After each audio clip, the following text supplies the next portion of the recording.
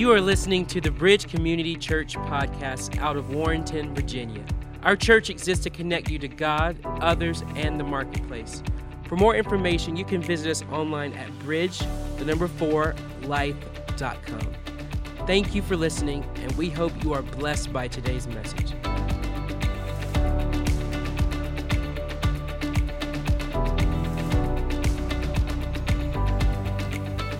And good morning, everybody. It is good to see everybody here today. Glad you've made it a priority. And I want to say thank you to Pastor Ben Rainey for preaching last Sunday, as my wife and I were able to be a part of installing our youngest son as the lead pastor up in Bel Air, just north of Baltimore. And so I let him know, I said, now today is the day where now it is your responsibility for everything that happens. But anyway, how many of you saw Pastor Ben climb that ladder? How many of you were nervous as he climbed that ladder? Come on, I want to see how many hands were nervous. I'm with you. I watched it online. I thought, man, if he falls off that ladder, he's going to become a Latter-day Saint.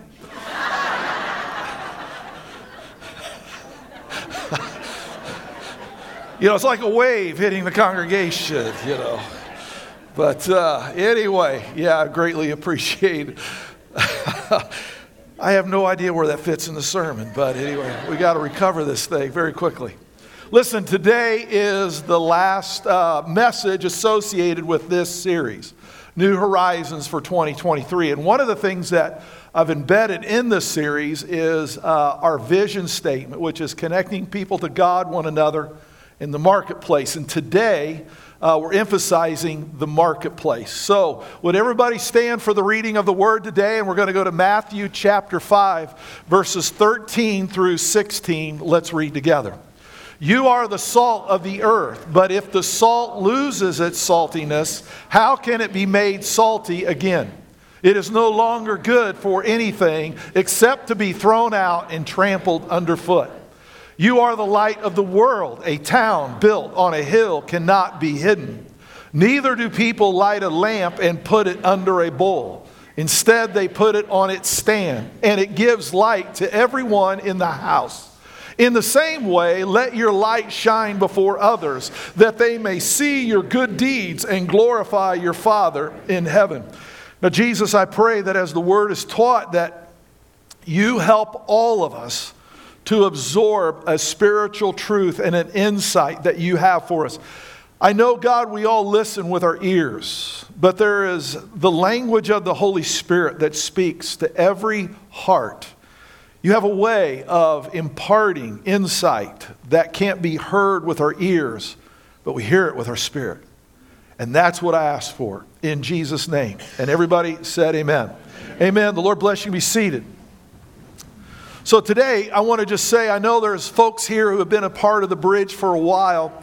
I've shared on this text many, many times over the years, and so you might be hearing some things that I regularly have said over the years, but we also have new people who have become a part of the church, and there's some things that I think it is very, very important that we always be reminded about who we are and why we do what we do. Our vision statement is to connect people to God, one another, in the marketplace. And even this past week, I had the opportunity to have some conversations with a couple different people about that. As they said, I understand the connect to God. I understand the connecting to one another. But can you unpack, what do you mean by the marketplace? What do you mean by that? What does that look like in your particular church?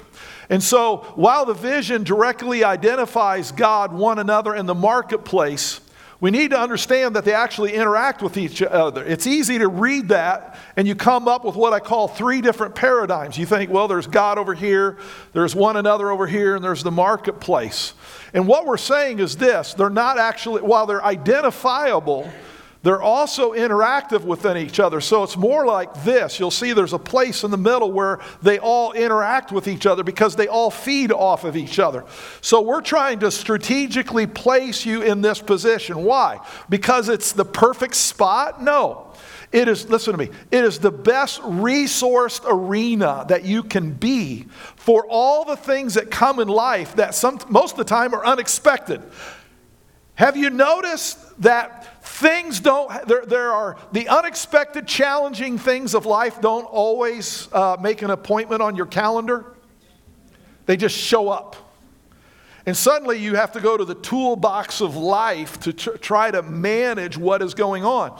And what I've seen over the years is this. Yeah, there's that relationship with God that we pull on. We pray about it. We ask God for help. But in addition to that, we're oftentimes pulling on people that we have established relationships with. We're asking their wisdom and their insight, maybe even asking for their prayers. But that other dynamic is this.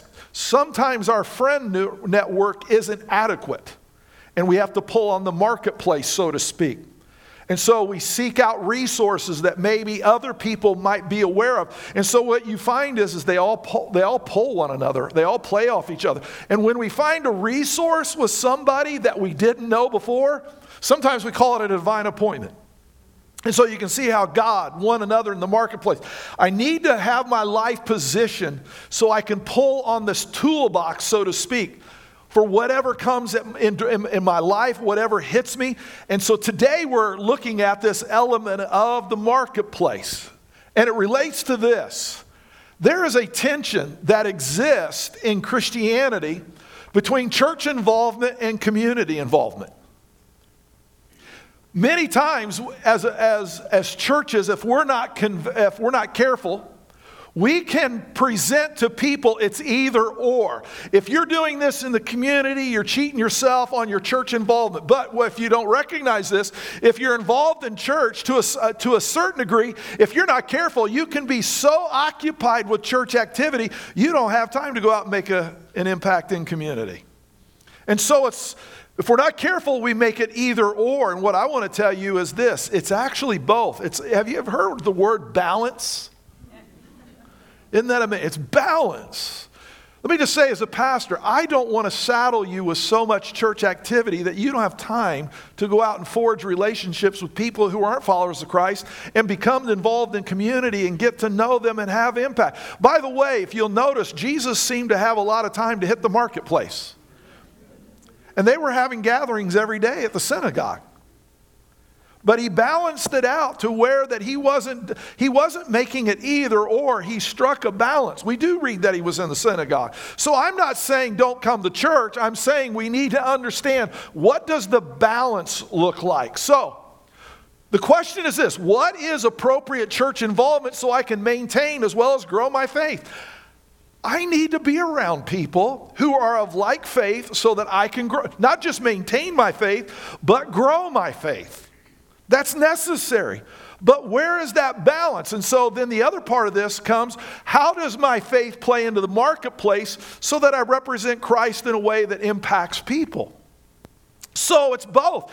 How do I take what I'm learning here and go into a marketplace and touch people's lives who don't have anything to do with God, or maybe they become disconnected from God? How do I use my faith so that I can bring maybe restoration, and in some cases, reformation to somebody's life? Because some people just need to have a radical change and a radical shift in their life. But if I'm preoccupied with church activity, listen, here's an example. What you're going to find is this. Most people think evangelism is inviting somebody to church. And if the person says no, well then I was unsuccessful. If the person says yes, then I did my part. No, evangelism is having a relationship with somebody that they may or may not come to church the first time you invite them, but you know what? You don't roll them under the bus because they said no. You keep the friendship. Why? Because the friendship is legitimate. The friendship isn't conditional. Well, you're my friend as long as when I invite you to church, you come. And you can continue to be my friend as long as you agree with whatever our church just expressed in a service. Now, if you reject my invitation or you reject the message of my church, I don't want anything to do with you. Let's look at Jesus' life. He hung out with a lot of people who didn't agree with him. He hung out with a lot of people who were not followers. In fact, he also went to their house. His friendships were genuine. And that's what I say, if we're not careful, we fall into these traps. And we wonder, why are people rejecting the gospel? They're not rejecting the gospel. They're rejecting your presentation of it. That's what they're rejecting. They're saying, so what? So I want to be a friend of yours, and if I don't agree with your faith, we're no longer friends. If I don't say yes to everything that you present to me in the realm of faith, we're no longer friends. You don't want anything to do with me. That doesn't sound like friendship. That sounds like a business arrangement. And yet we say, Jesus loves you. It's a contradiction from how we're treating them. Everybody with me? So we're going to talk about this today. Now, the Bible has a lot to say about our conduct, and the word in the Bible is outsiders. Now, some of you will go, that's a stigmatized phrase. Can't you use some other phrase besides outsiders? Sorry, that's the one the Bible used. And the Bible never tried to be politically correct. Okay, I want you to notice what it tells us about how we approach and affect and impact outsiders. These are people who do not agree with our faith, or they've walked away from the faith. This is what the Bible tells us about our conduct towards them. Colossians 4:5, be wise in the way you act towards outsiders. Make the most of every opportunity. So it tells me I need to pay attention to what I'm doing, because what I'm doing is more of a statement than what I'm saying. I need to make the most of every opportunity.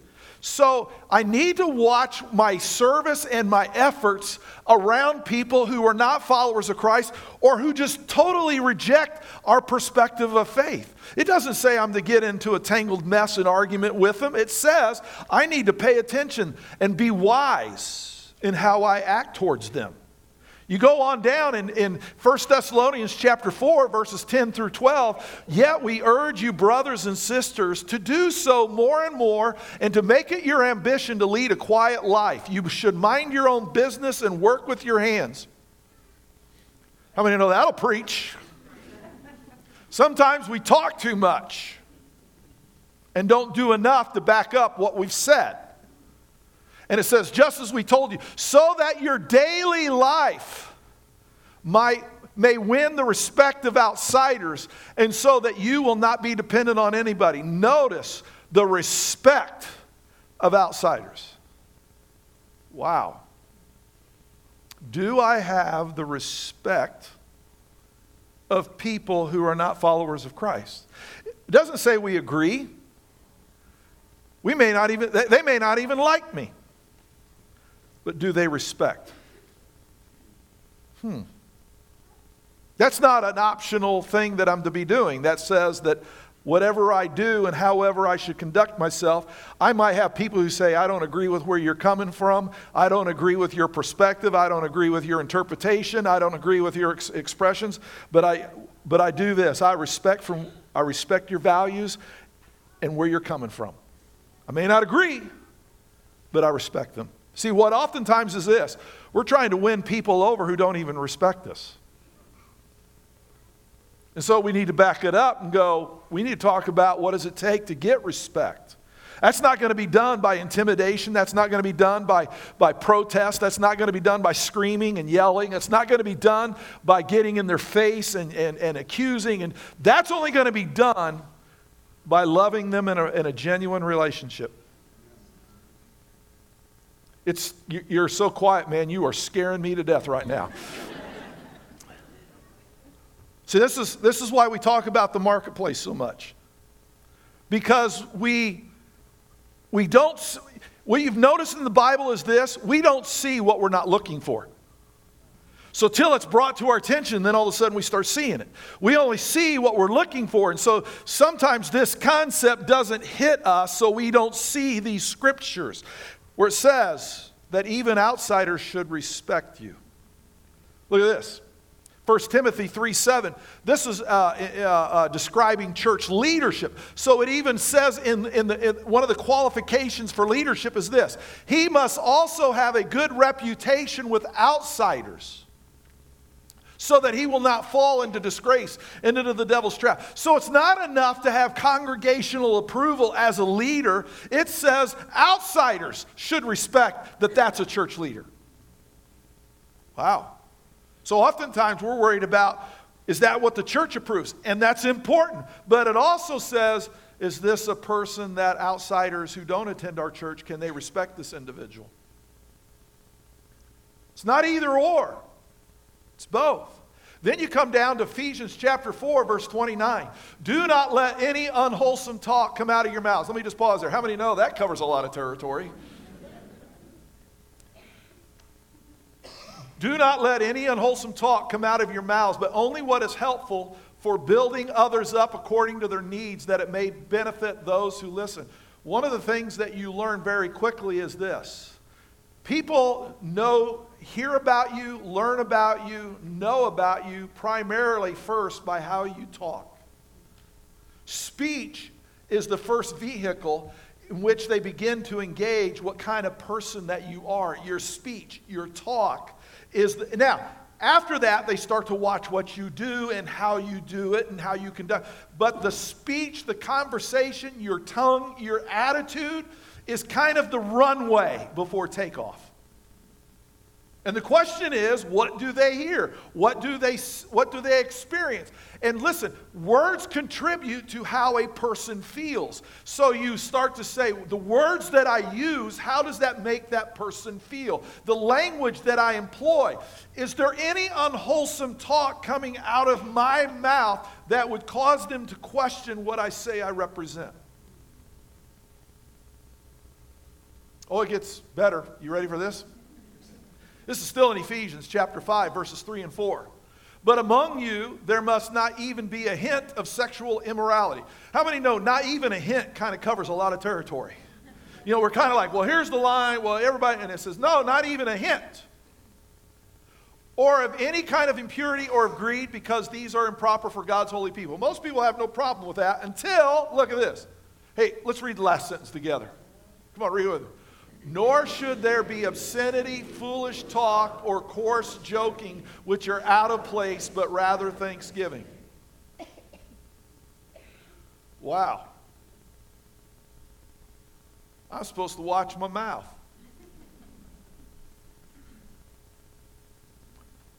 It's not just using God's name in vain that I have to be worried about. Hey, I know a lot of followers of Christ who say, well, at least I don't use God's name in vain. I always go, Ephesians 5, 3, and 4. Just read it when you get home. The Bible covers more than just using his name in vain. And so you start to, okay, my mouth communicates what to people who are not followers of Christ? Because otherwise it's going to take me a long time through actions to undo what they first heard come out of me.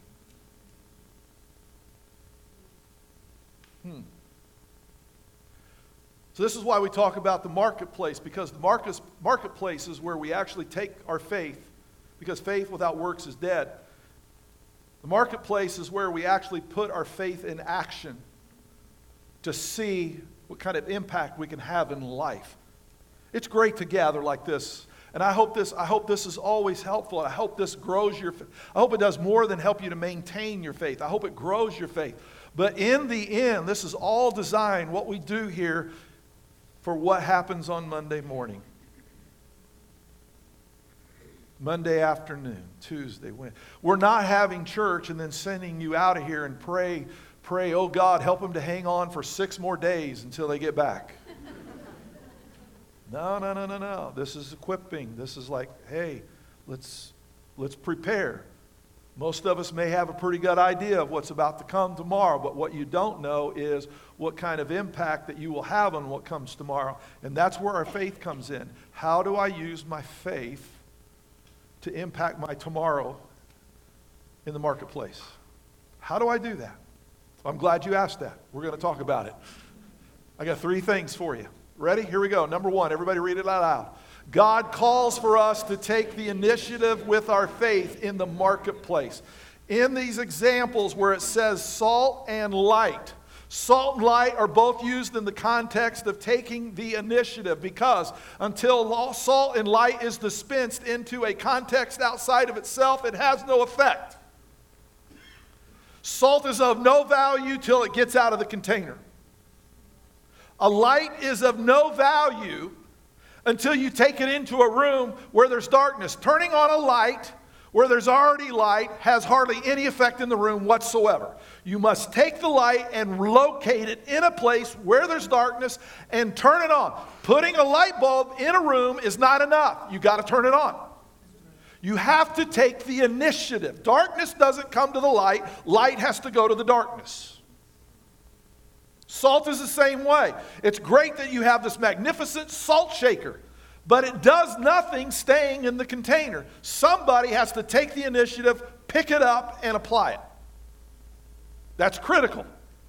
So what you read here is salt must leave its concentrated form and be dispensed in a measured fashion. We're going to discuss that here in a little bit more. In the same way, light must be activated in a measured fashion and then placed in the appropriate context. Somebody has to take the initiative. That just doesn't happen. So the first thing we have to know is this: my faith requires my effort, my forethought, my application. It requires my mouth, my talent, my schedule. It requires my abilities. I have to have skin in this game. That's just not going to happen all mysteriously by itself. So number one is I got to look at life from a different perspective. It's not, this stuff doesn't happen by happenstance.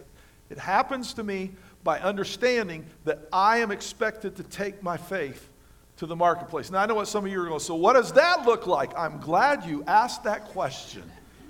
What does it look like? So let's go to number 2. Read it out loud. God calls for us to be appropriate and adaptive with our faith in the marketplace. It says, you are the salt of the earth, but if the salt loses its saltiness, how can it be made salty again? It's no longer good for anything except to be thrown out and trampled underfoot. So the context of salt in this particular day, when Jesus was using it as an illustration, had a variety of applications. Number one, it had value. Many of the soldiers would get paid in salt. Salt was another type of currency in their particular day. It had high value. So they could pay people with salt. So it had value. So let me just say this. We add value where we go.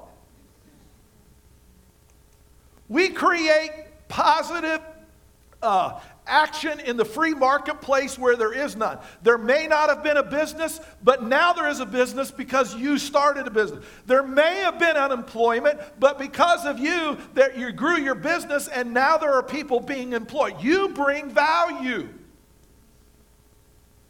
People's lives are better because you showed up to do your work and to do your job or start your business or grow your business. If you haven't discovered by now, God doesn't want you to grow your work and grow your business just to make you rich. Because if you do well enough, you have to hire people. And it gives people who are underemployed or underpaid an opportunity to do better in life, which, by the way, changes their life and changes their family. Do you know why you want to knock it out of the ballpark? Because you are somebody else's miracle if you grow it. It's not always about you. It's not always about you getting the raise. It's about doing something. You bring value.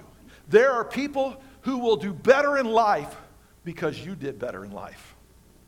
There's also the fact that salt had a dietary application. I don't think I need to unpack this too far. Everybody understands the necessity of a balanced diet with salt, having it. It's needed for our body to function. Can I tell you, the free enterprise system at its base requires Christian values. Honesty, integrity, because we know of people who don't abide by the rules in the free marketplace and they commit criminal acts and they have to be caught and judged. Why? Because if there's enough criminality that goes along, it will destroy the free marketplace. You're needed to bring balance and order to the free marketplace. If people of integrity and honesty and character are not involved in the free marketplace, it could be catastrophe. So you bring good things to the community. You bring good outcomes, good initiatives. It also says salt was used as a preservative. It prevented certain foods from spoiling. So somewhat tied to the dietary is this. The salt prevented bad things from becoming the norm. It prevented the bad things from destroying things that had intended good. Listen, you are the preservative that prevents darkness from winning the day.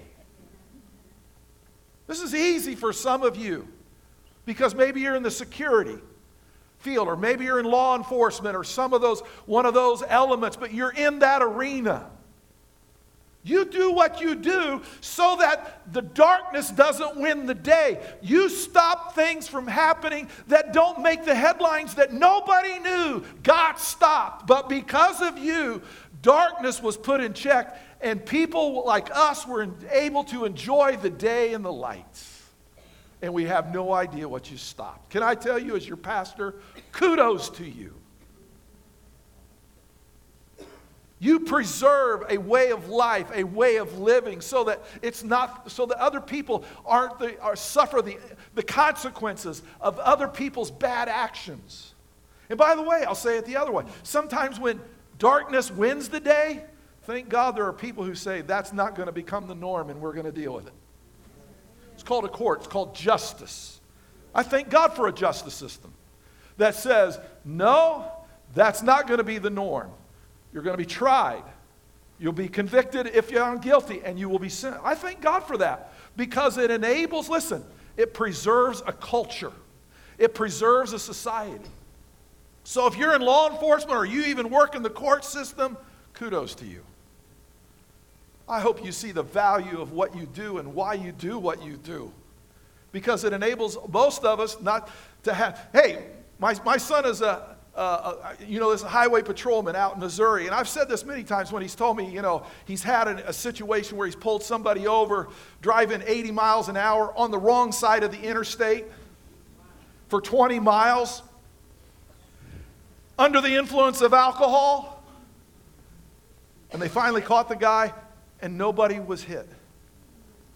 I said, there's a number of people who go home tonight not knowing what you just did. There are people whose family and their life would have been altered tonight. But they'll never know that. They just saw somebody, they were trying to pull over somebody. They have no idea what you just stopped. We're preservatives of good. Amen? And then we're also this. It has a medicinal value. Sometimes salt was used as a medicinal to bring healing. Listen, God uses us in the marketplace to go to places where there is division, where there is strife, where there is tension. We don't add to that. We try to say, how do I help bring healing? How do I heal the divisiveness? How do I heal the division, the hurt, the hatred? How do I make this better? Because hate can't win the day. Revenge cannot win the day. How do I bring healing to my community? How do I bring healing into the context that's unfolding in my neighborhood or my town or my city? See, salt does all these things. Now, here's the thing. A different measurement of salt is needed for each application. You don't use a pound of salt for every one of them.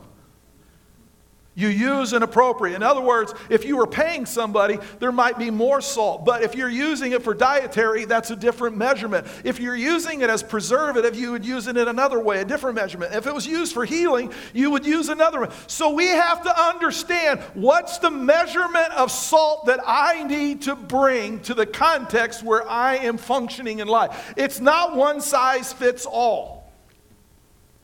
Because if you bring too much salt, they'll feel insulted.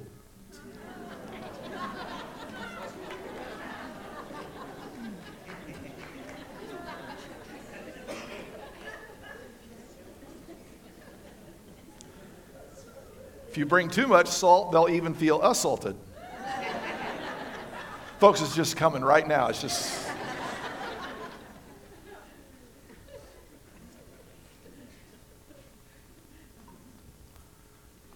What's the measurement of salt for your context?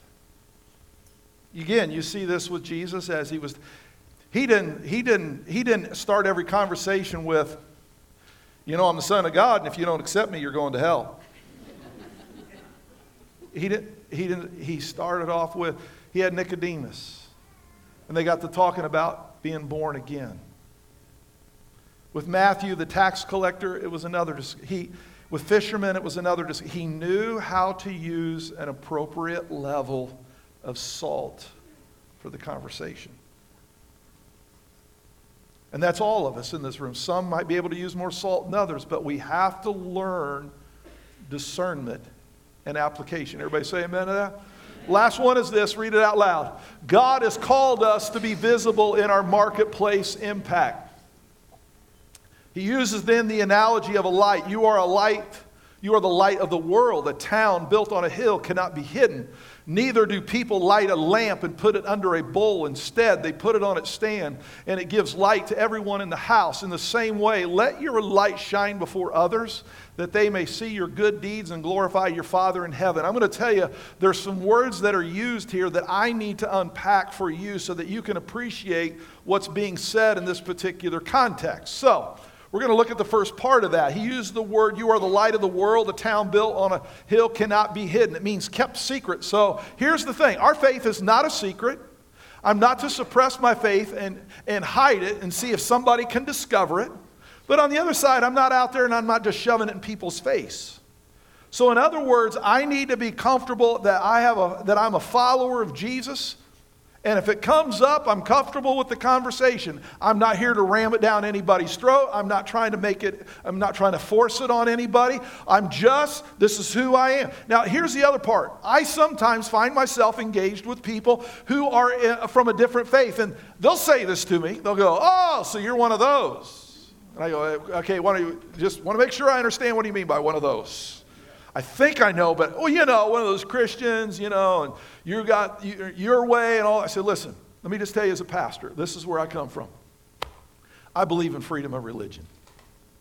I'm not here to force you to serve my God. My God doesn't even force you to serve him. Okay? So I'm not going to force you to serve him. Now, you have a right to serve the God of your choice. Now, I'm telling you, I can tell you and articulate why I have settled that Jesus is my God and why I think he's the way, not just for me, but why he should be the way for others. But I don't think I ought to be forcing it down other people's throat because it says that Jesus stands at the door and knocks. And it says if you will open the door, he will come in. It does not say that Jesus is a door kicker. Does anybody have any doubts that Jesus could actually kick in the door and go in? Okay, and it just says that Jesus stands at the door and he knocks. And it says if you'll open the door, he'll come in. Now, my God's a gentleman. He's not about forcing he's not about forcing himself on you. So I want people, but I'm not going to deny my following Jesus so that you feel comfortable. If it bothers you, I'm sorry. I don't mean for it to be offensive. I don't mean for it to bother you. But I'm not going to walk away from that. That's who I am. He's changed my life. It's my identity. It's what I believe. I've staked my eternity on it. Okay. Then you come to this. He says, in the same way, let your light shine before others. They may see your good deeds and glorify your Father in heaven. When I've referred to about being stellar in the workplace, some people will oftentimes say, I hear you, it's a good speech. Where do you get all that? Where does this come from? Right here. So anytime you hear me talking about our workplace expression, this is where it comes from. The word good. It's unfortunate that's not the strongest way to translate that word. But in translation work, you have to work with the concept. And if you're trying to keep it down to a book so you can carry, you kind of got to watch how many words you use to describe something. But the word good here means excellent, surpassing, noble, praiseworthy, commendable. That word good, for us as Americans, we hear that means adequate. That's not what that word means. It means surpassing. It means that you do something that the other person says, that is so good what you did, that's commendable. They say, that's excellent. You went above and beyond.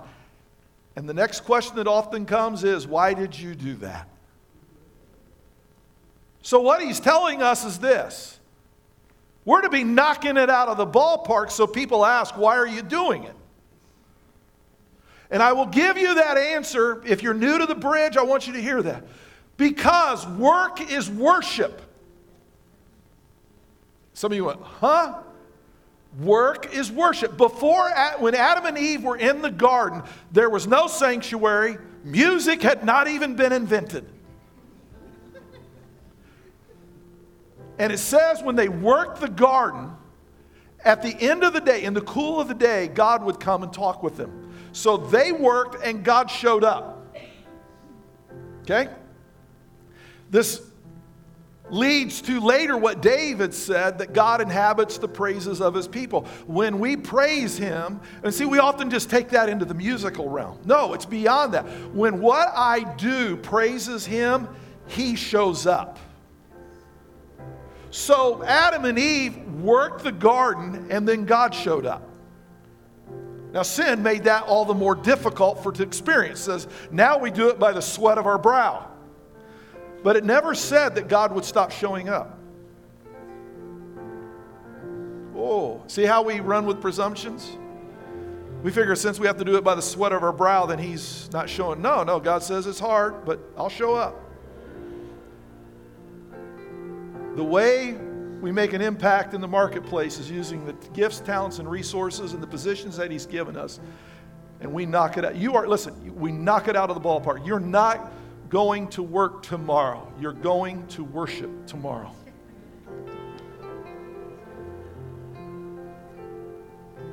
You'll see people different. You'll talk with them different. You'll interact with people different when you start to recognize that. Then he says, when you do such stellar things, it'll glorify your Father in heaven. That word glorify means to cause the dignity and worth of someone. When I do really well, it makes God famous. Because people will ask, listen, as a pastor, just like you, we have to guard against being adequate. Adequate pastoring does not make impact. Are you shocked that I confess that? Being adequate doesn't work anymore. You go, God, what does it take? What does it take to be excellent so that it has impact? And so that when people say, how did you come to do that? Because I want you to know what he did in my life and he can do it in your life. That's why I do it. I'm not pastoring as a job. I'm pastoring as my worship to God. You bring a whole different kind of hustle to the game when you get that in your head. The last thing is this. We've been praying.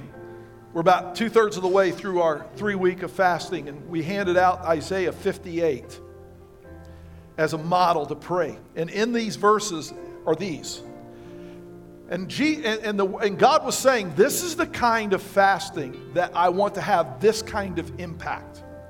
The Lord will guide you always. He will satisfy your needs in a sun-scorched land and will strengthen your frame. You will be like a well-watered garden, like a spring whose waters never fail. Man, I tell you what, I read that and I get excited like, hey, I'm all for being a well-watered garden. Bless me, bless me, bless me. Got it? How many are with that?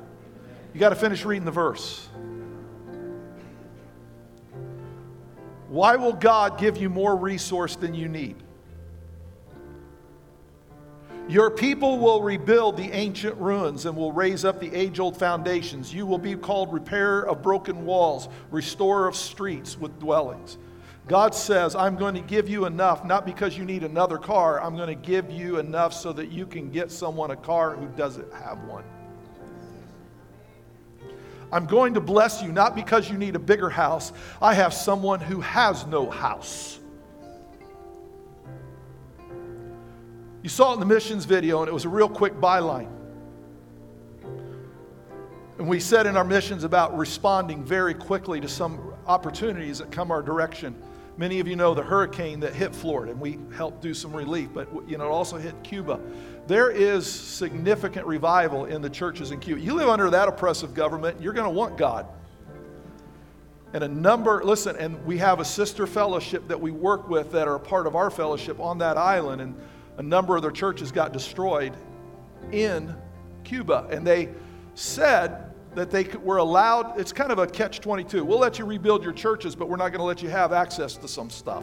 How are you supposed to rebuild something if long story short, we were given an avenue to rebuild at least one church, and it was only going to cost $7,500 to get it rebuilt.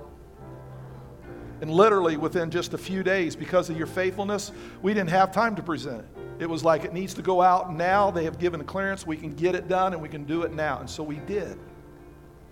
Why does God bless the bridge?